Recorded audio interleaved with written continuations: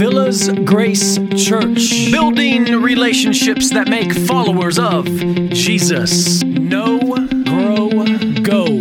To know Him, to grow in Him, to go with Him.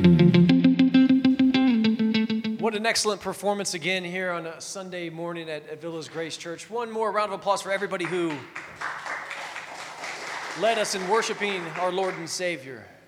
We're wrapping things up this morning. We've been in a 7-week series titled Jesus in the Old Testament. Now, there are more than 7 times that Jesus showed up before his birth, but we picked 7. 7 times that Jesus showed up before his birth, and each one of these times is nothing other than an incredible encouragement for us to see what the Lord has been doing since the beginning and how that trend will continue on through all eternity. Imagine that. Imagine that. Imagine how quickly your life has gone so far. Think about it. Your life is like a vapor. Your life is like the steam coming up off a hot cup of coffee. Here today, seemingly gone tomorrow. But in light of eternity and what God has promised us through our Savior, Lord and Jesus Christ, we have hope of an eternal future. And I'm so encouraged. I don't know about you, but I'm so encouraged to see that his work has been going on since the beginning. So before we continue further this morning, let's bow our heads in prayer. Heavenly Father, we are a body of believers who know that we're sinful and we know that we need you, Lord. My prayer for us today is this. It's simple. Lord, I just pray that you teach us, train us to share your good news of salvation to those who you have brought into our lives. That is as simple as we want to be. We want to know you and we want to make you known, Lord. Please help us do that. We pray all of this in the name of Jesus Christ. Amen. So, I don't know about you, but I'm not a big fan of cleaning the house. Now, I don't mind cleaning and doing dishes, but I'm not going to lie to you. I'm kind of enjoying the fact that Leighton is a tween at 11 years old and soon to be 12 this winter, and Reese is 9, and she's able to fold laundry, do dishes, all these types of things. It's alleviated some of the household chores. But I'm sure most of you are like my wife, Hope. See, when company comes over, there's 2 things that happen, okay? One, we start putting up pictures of the company so they feel like they're better friends than what they really are. And we put them in strategic locations. So if there's a picture of you up, the cat's out of the bag, you know what's really going on. No, we don't do that. If your picture's up, we love you. Wait, what does that mean if your picture's not up? We're not going to go there. The second thing that always happens is limpiar la casa. Clean the house. We get things in order. We tidy things up. Companies come and we frantically scramble. And the amazing thing is, whenever I go into anybody's home, I always think to myself, you know, when I go to other people's homes, it doesn't ever look dirty to me, really. You know? So it's like anybody's going to look at our mess and think it's dirty. We just think we're dirtier than what we really are. And also, too, I threw Mr. Clean up here on the screen this morning. And seriously, don't listen to David Nixon. This is not the look that I'm going for, okay? He may tell you this is the look that I'm going for. It's not the look that I'm going for. So if he says anything to you, just, you know, don't even listen to him. But the thing that we have to keep in mind is this when it comes to cleaning. See, I think the reason why we don't necessarily enjoy cleaning is because once you clean, you have to do it again, don't you? You can't just clean your house and say, one and done. It doesn't work like that. See, as humans, when we clean something up, it has to be cleaned over and over and over and over again. That's why we, can say we live in a sinful world, is the reason why we probably have to do that. But church, as believers in Jesus Christ and his finished work on the cross, we are so fortunate. We are so fortunate. Do you know why? See, for us it's totally different because Jesus only had to clean us up once. He cleansed us from our sins by his death, burial, and resurrection. Our cleansing was, in fact, one and done with Jesus. However, we will spend the rest of this life learning the importance of that cleansing. Also, like the prophet Isaiah, he cleansed us for a mission. And this brings us to the title of our sermon this morning. The title of our sermon this morning is this: His Holy Cleansing. His holy cleansing. We're going to be in the book of Isaiah chapter 6, verses 1 through 7. See, if you remember from last week, we learned about Shadrach, Meshach, and Abednego and their encounter in the fiery furnace. See, we were encouraged that Jesus is our strength, he is our comfort, and he is our protection. We saw how Jesus showed up for Shadrach, Meshach, and Abednego in order to provide strength, in order to provide comfort, and in order to provide protection. And we know that he showed up for us at the cross against the sin of the world. So today we're going to see how God cleansed Isaiah in order to have him eventually answer a call that the Lord had placed on his life. Also, we're going to be encouraged in how God has cleansed us too. So let's read from Isaiah chapter 6, verses 1 through 7. And in that year, the king Uzziah died and saw the Lord sitting upon a throne, high and lifted up, and the train of his robe filled the temple. Above him stood the seraphim. Each had 6 wings. With 2 he covered his face, and with 2 he covered his feet, and with 2 he flew. And one called to another and said, Holy, holy, holy is the Lord of hosts. The whole earth is full of his glory. And the fountain of the threshold shook at the voice of him who called, and the house was filled with smoke. And I said, Woe is me, for I am lost, for I am a man of unclean lips, for my eyes have seen the King, the Lord of hosts. Then one of the seraphim flew to me, having in his hand a burning coal that he had taken with tongs from the altar. And he touched my mouth and said, Behold, this has touched your lips. Your guilt is taken away and your sin atoned for. Amen. When we put these verses this morning into one verse, it looks just like this. We say, just like Jesus cleansed Isaiah to be a prophet, he has cleansed us to be ambassadors of the gospel, the good news. And I don't ever want us to get sick of having that verbiage off the tip of our tongues. We should always be talking about the gospel. We should always be talking about the good news. So especially when we read this in Isaiah 6, we see clearly that just like Jesus cleansed Isaiah to be a prophet, he has cleansed us to be ambassadors of the gospel. Now, let's ask a question. The question we should be asking this morning is this: how can we best represent the gospel? How is it that we can best represent the gospel? When you think about your own personal life, how is it that you can best represent the good news of Jesus every day? Well, we can do this by constantly learning how to turn away from our sin and turn back towards God. That's really what it's all about.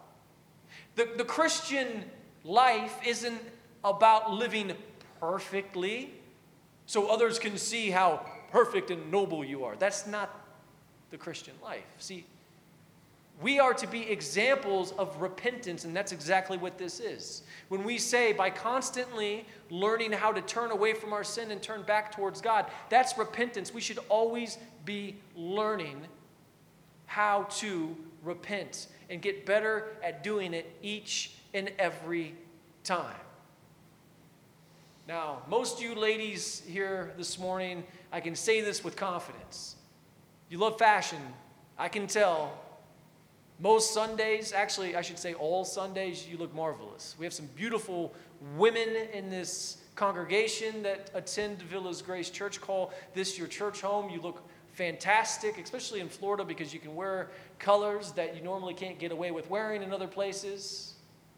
I understand you love fashion, and I know this mainly through the 5 women that I've lived with in my life. Wait, some of you guys kind of looked at me funny there. Get your head out of the gutter, okay? Jeez. The 5 women I lived with was my mother, my 2 sisters, my wife Hope, and Reese, my daughter. Okay, those are the 5 women. Now, one thing I've learned from these 5 is they all have the same problem. They all say the same thing. They all say they have nothing to wear, but yet remind me that they don't have enough closet space. It's a bit oxymoronic, isn't it? But seriously, have you ever showed up somewhere? Because I know how it is. Ladies, you know how it is. Like, when you're going somewhere, you try on a bunch of outfits and look in the mirror, and usually Hope will ask me how it looks. I had sisters that did that with me when I was younger. Their friends would do it. Hey, what do you think? You know, does this make me look this or that or whatever? You know, whatever look they're going for. But have you ever showed up somewhere and realized that you were way underdressed? And it's kind of embarrassing because you're there, you can't change, and everybody else you feel like is looking much better than you. And here you are underdressed, right? It's like going to a black tie dinner in a pair of jeans instead of a tuxedo. That embarrassing feeling when you feel like you stick out like a sore thumb. I think most of us have experienced that from one time or another. But see, Isaiah, he felt like he stuck out like a sore thumb. When he was standing in the presence of Jesus, Isaiah felt underdressed spiritually when he saw Jesus physically. And we see that in our first 5 verses this morning. Isaiah chapter 6, verses 1 through 5 again.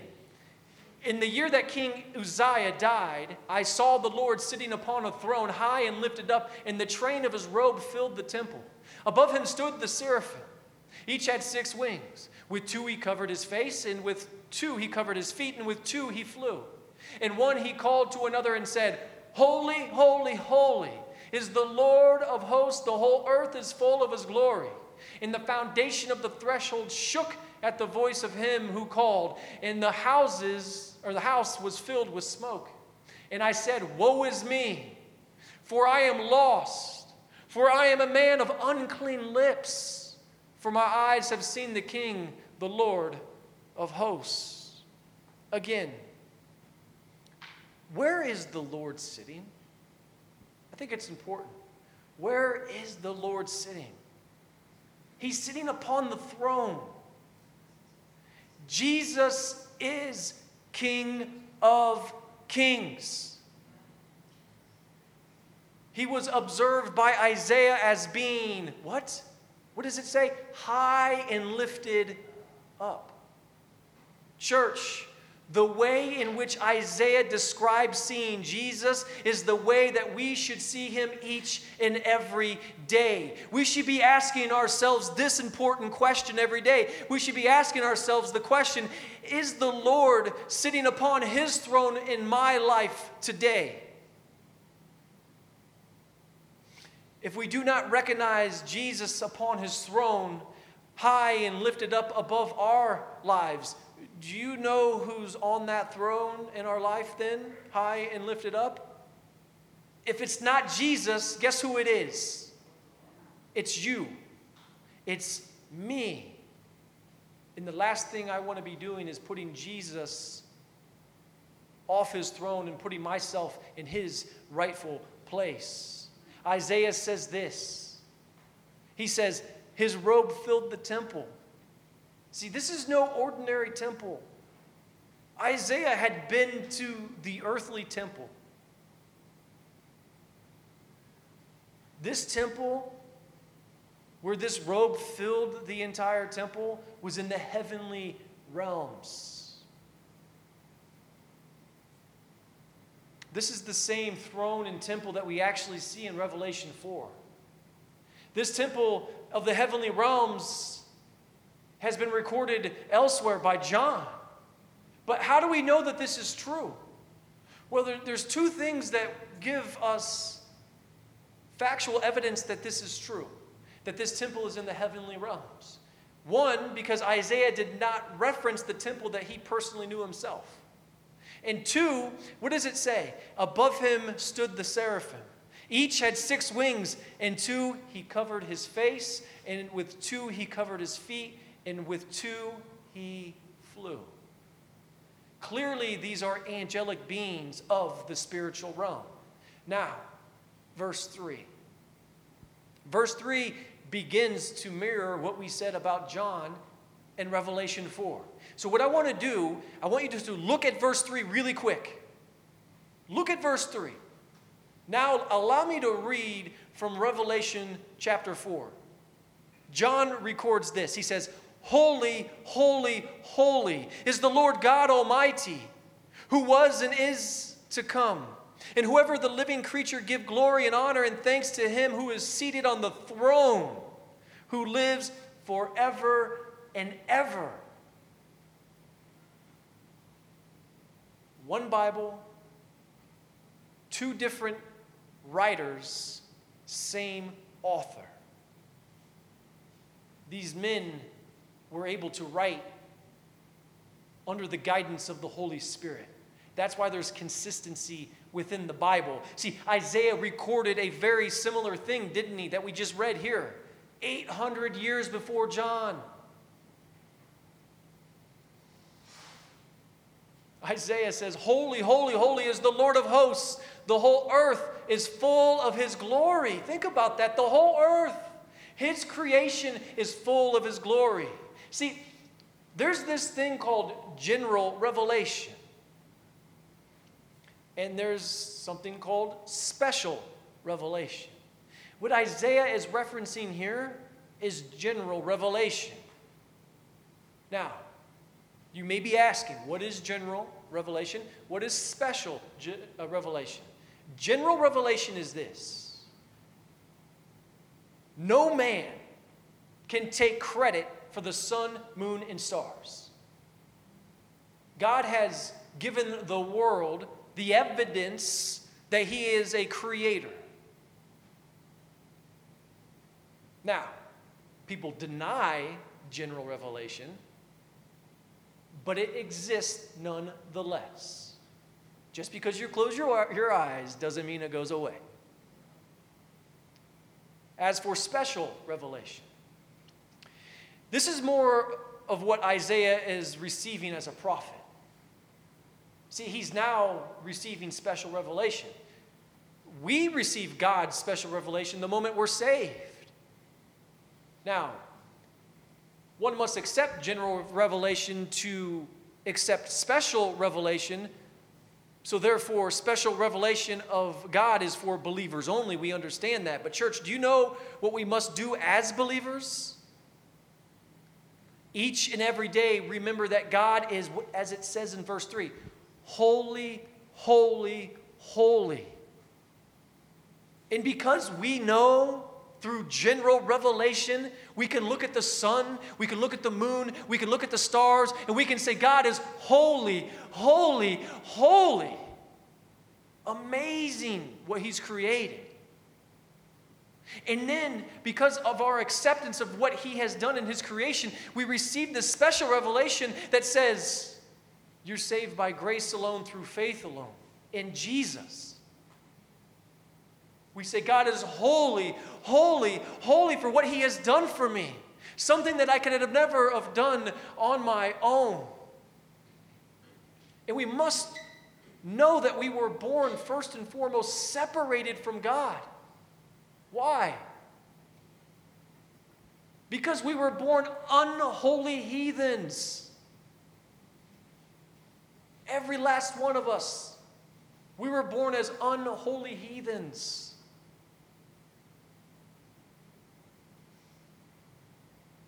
Which is ridiculous. For me to start off by joking about living with 5 different women and then coming around and saying, oh, it was just my sisters and my mom and my wife and my daughter. Because there's some unholy heathens here who have lived with multiple partners. And guess what? It doesn't make you any more unholy than me, or as a believer in Jesus, any more holy than me. We're all in this together, aren't we? And we can't forget that. So that's why we say God is holy, holy, holy. Not me, not you, but him. And Isaiah had an encounter with God. So,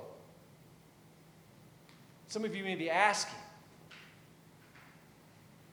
if we're all in this together, we're all in the same boat. I don't know about you, but I'm asking myself right now, what then are my options as an unholy heathen? What are my options? See, I think when we look at these first 5 verses, our options are quite clearly to be a little bit more like Isaiah. Know that you're spiritually underdressed before the Lord, whose robe filled the temple. As believers, we've accepted both general and special revelation. So therefore, we can say exactly what Isaiah says in verse 5. What does he say? He says, woe is me, for I am lost, for I am a man of unclean lips, for my eyes have seen the King, the Lord of hosts. Isaiah references his lips. See, from the abundance of the heart, from what's overflowing in your heart, comes out the mouth, off the tongue, touching the lips. Isaiah wanted to confess with his lips. Why? Because he had a first-hand glimpse of the Almighty God. And he knew what his heart was harboring. He had a first-hand glimpse of the Almighty God who rules the heavens and earth. We too make the same confession for the same exact reason. Therefore, Isaiah knew that his sinfulness comes from where? His heart. Our sinfulness comes from where? Our heart. He knew that he couldn't begin his mission with unclean lips. Church, the same is true for us. However, our mission is just a little bit different. We don't have the same mission as Isaiah. But just like Isaiah, we too were once lost, but now we have been found. Now God wants to use us to share his special revelation of the good news of Jesus so others can be found too. Church, others get found when we reveal our reliance on Jesus. Do you know what that looks like? Do you know what that looks like in our lives? It looks a whole lot like repentance. When we continue to learn to turn away from our sin and back to God. However, before that can happen, like Isaiah, Jesus must cleanse us first, which is why this morning we're saying this. Our main idea says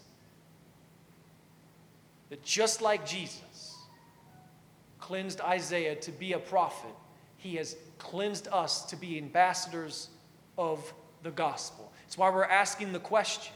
The question we're asking this morning asks this: how can we best represent the gospel?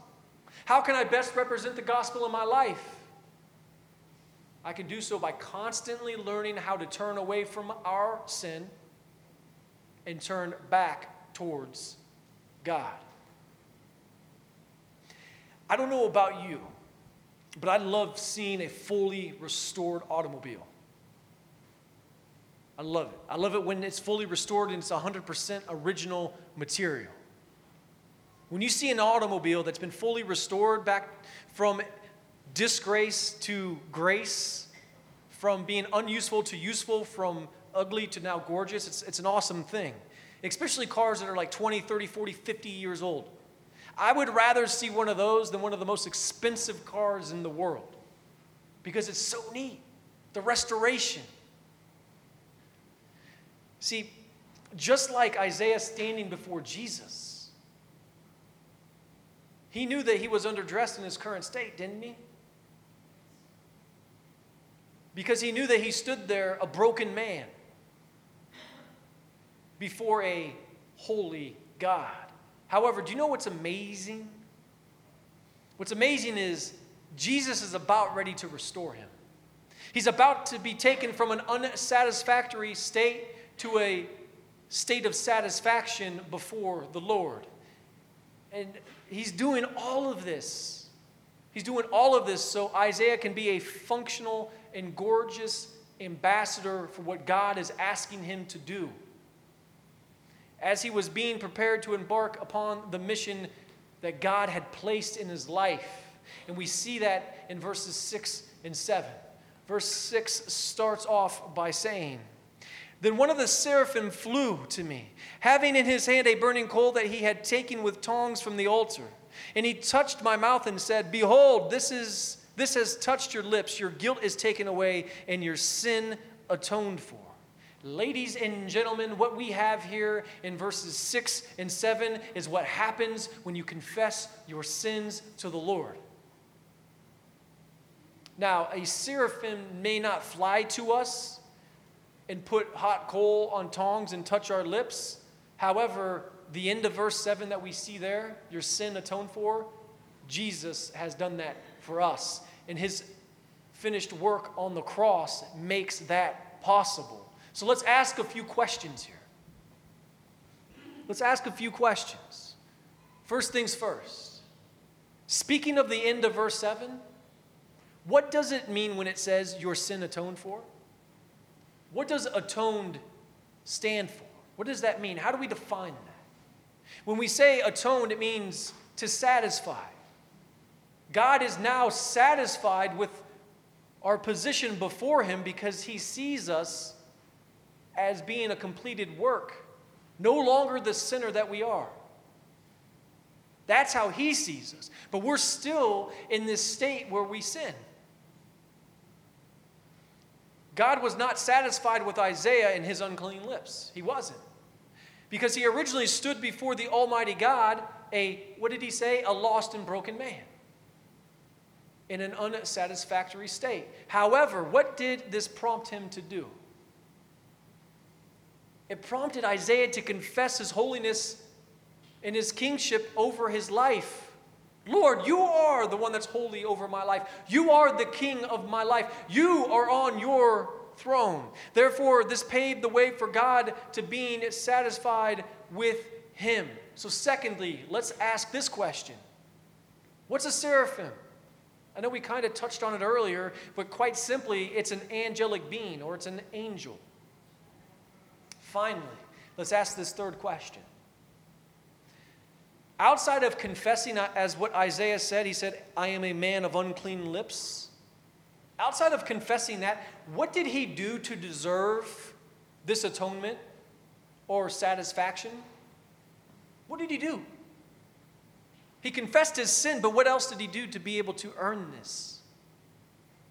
See, this is the beauty. He did absolutely nothing. Church, our being cleansed is the work of who? Jesus. When humans clean anything up, what's going to happen? That's right, you're going to have to clean it again. How about you think about that next time you're cleaning the house? That's kind of demotivating. It's not very motivating, is it? It is our mission to share this good news, though. It's our mission to now share this special revelation that God has shown us that says, grace alone, faith alone. Grace meaning our faith in Jesus is a gift to begin with. We have to do absolutely nothing. We share the grace of God's forgiveness. What a beautiful message. We all need forgiveness. We all need forgiveness. We all need forgiveness. Why? Because we've been commissioned to share this gift given freely. That's why. See, Isaiah was selected by God to be a prophet. What was he to prophesy? Thank goodness we don't have his job, or we didn't have his job. See, he was commissioned to prophesy about God's coming judgment, not a popular topic. We've been given an awesome message. We've been commissioned to go forth with this incredible message. We get to share God's forgiveness and mercy. It's amazing. An unholy heathen like me, an unholy heathen like you get to share God's forgiveness and mercy with others. And this is why Jesus has cleansed us. He's cleansed us so we can go out on this mission. So as I call Mike up this morning and we wrap up, I want you to please listen to this next statement. I want you to actually not even look at this as a statement as much as an encouragement. Church, do not neglect your mission. Think about what I said this morning. I could have alienated about half of you in this room by making a little joke about living with somebody before marriage. But I can make that in confidence because I know that I need forgiveness too. I'm guilty. And because of God's special revelation of who Jesus is in the gospel, the good news, I can go forward and say, hey, let me show you. Let me show you this message of forgiveness and mercy. I can tell you about it, but let me show you by the way in which I'm learning to repent, the way in which I'm learning to turn away from my sin and turn back to God. Why? Why do I need to do this each and every day? Why do I need to learn how to do this? Because I'm pretty good at sinning. It's not about what you do as much as it's about what you don't do. You can share the gospel but never repent. That doesn't do anybody any good. Like Isaiah, we need to admit when we sin. That's all there is to it. That's the kind of culture that we want to have here. Church, we've been selected to be ambassadors of the good news. Do not neglect that. We've been selected to be ambassadors to an unbelieving world, ambassadors to a family member, ambassadors to a coworker, ambassadors to a neighbor, ambassadors to a complete stranger. We cannot forget that we are on mission.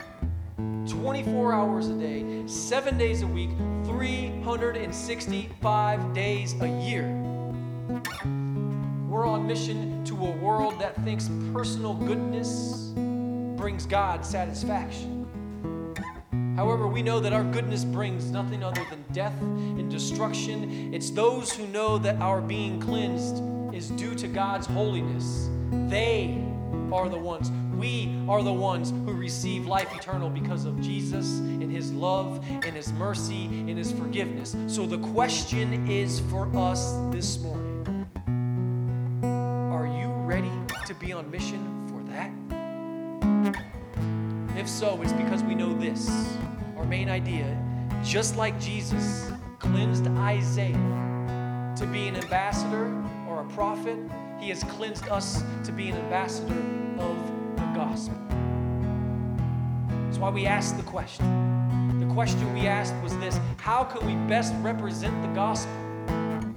Can best represent the gospel by constantly learning how to turn away from our sin and turn back towards God. Let's go. Let's go. Let's pray.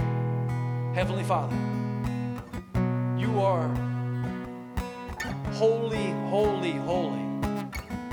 Lord, Lord, I pray that we do put you on your throne. I pray that you convict us if we do not.